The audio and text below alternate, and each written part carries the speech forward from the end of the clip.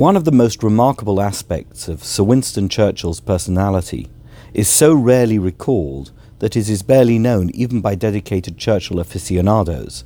I'm referring to his capacity for public displays of emotion, and particularly floods of tears, which were usually brought on by the suffering of others. A revealing 2016 article by the award-winning historian Andrew Roberts charts the countless occasions when Churchill shed tears after being confronted by or informed of human misery. This seasoned veteran of wars and upheaval, whose incredible fortitude and resolve in times of crisis were legendary, whose steely stoicism enabled him to make life and death decisions others balked at, would nonetheless openly and spontaneously display his emotions when he encountered the pain of others. What is particularly surprising is that in Churchill's day, the British were renowned, even admired, for their stiff upper lip. As Roberts puts it, it was widely believed that the British Empire itself depended on the capacity of officers and gentlemen to rise above their natural human emotions and stay calm and collected, regardless of whatever appalling thing was happening. But it would appear that Churchill was a frequent exception to this particular norm. In June 1941, Colonel Georges Goussard came to meet Churchill in London as an emissary of the collaborationist French leader Marshal Philippe Pétain. His description of the difficulties experienced by the French under Nazi occupation reduced Churchill to tears.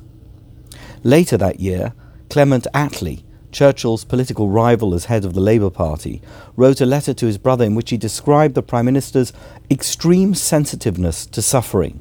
He continued, "I remember some years ago his eyes filling up with tears when he talked of the sufferings of the Jews in Germany, and I recall the tones in which, looking at blitzed houses, he said, 'Poor, poor little homes.'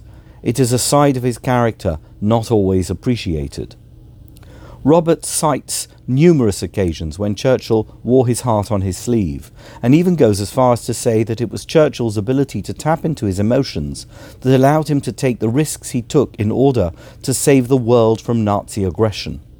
The decision to fight on against the Germans in 1940 was primarily an emotional rather than a rational one, says Roberts, a vivid reflection of the fact that Churchill had the moral courage necessary to cry when all around his contemporaries were keeping their stiff upper lips. The British-born American author and optimism guru Simon Sinek takes it one step further. The true price of leadership is the willingness to place the needs of others above your own. Great leaders truly care about those they are privileged to lead and understand that the true cost of the leadership privilege comes at the expense of self-interest. A good leader must care about those they lead and constantly worry about their welfare, to the extent that the pain of others becomes their pain and the suffering of others causes them to suffer. It is precisely this sensitivity to the needs of others that generates superlative leadership, and indeed it is this required leadership quality that explains a puzzling anomaly at the beginning of Parshat Miketz. The portion begins with the story of Pharaoh's dreams, which his coterie of advisers found impossible to interpret. Suddenly, out of nowhere, the royal butler remembers his erstwhile fellow convict, Joseph, who had accurately interpreted his dream and the dream of his ill-fated companion, the royal baker, when they had shared a prison cell a couple of years earlier. Joseph is quickly freed from prison, and he immediately interprets Pharaoh's dreams, the very same dreams that had utterly baffled Pharaoh's advisers.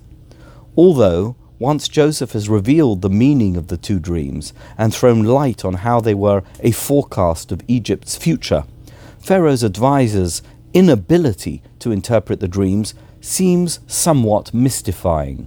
After all, they were seasoned dream interpreters. How is it possible that they were unable to unpack the dreams that Joseph, who was no expert, interpreted so easily? Clearly, the symbolism wasn't that complicated. The Midrash informs us of various interpretations given by Pharaoh's advisors, all of them which he rejected. They offered interpretations, but Pharaoh could not accept them. They suggested that the 7 good cows symbolized 7 daughters born to him, while the 7 lean cows represented 7 daughters he would bury. The 7 good stalks represented 7 kingdoms he would conquer, while the 7 lean stalks represented 7 districts that would rebel against him.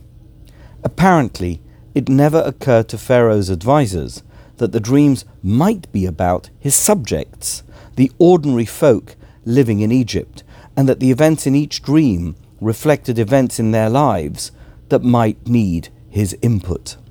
Enter Joseph, the ultimate empathist. As soon as Pharaoh related his dreams, Joseph recognized that they reflected his leadership role. As a leader, Pharaoh was being informed of the future successes and travails of those over whom he ruled, and that it would require him to be concerned about their welfare for the dreams to have any kind of meaningful outcome. Become a great leader, Joseph's interpretation informed Pharaoh, and care about the lives of others. No advisor of Pharaoh had even considered this angle, and that was why they were unable to interpret his dreams. Being a leader can never be about your personal needs or concerns. Rather, it is always about caring for others. As Margaret Mead put it, never believe that a few caring people can't change the world, for indeed, that's all who ever have.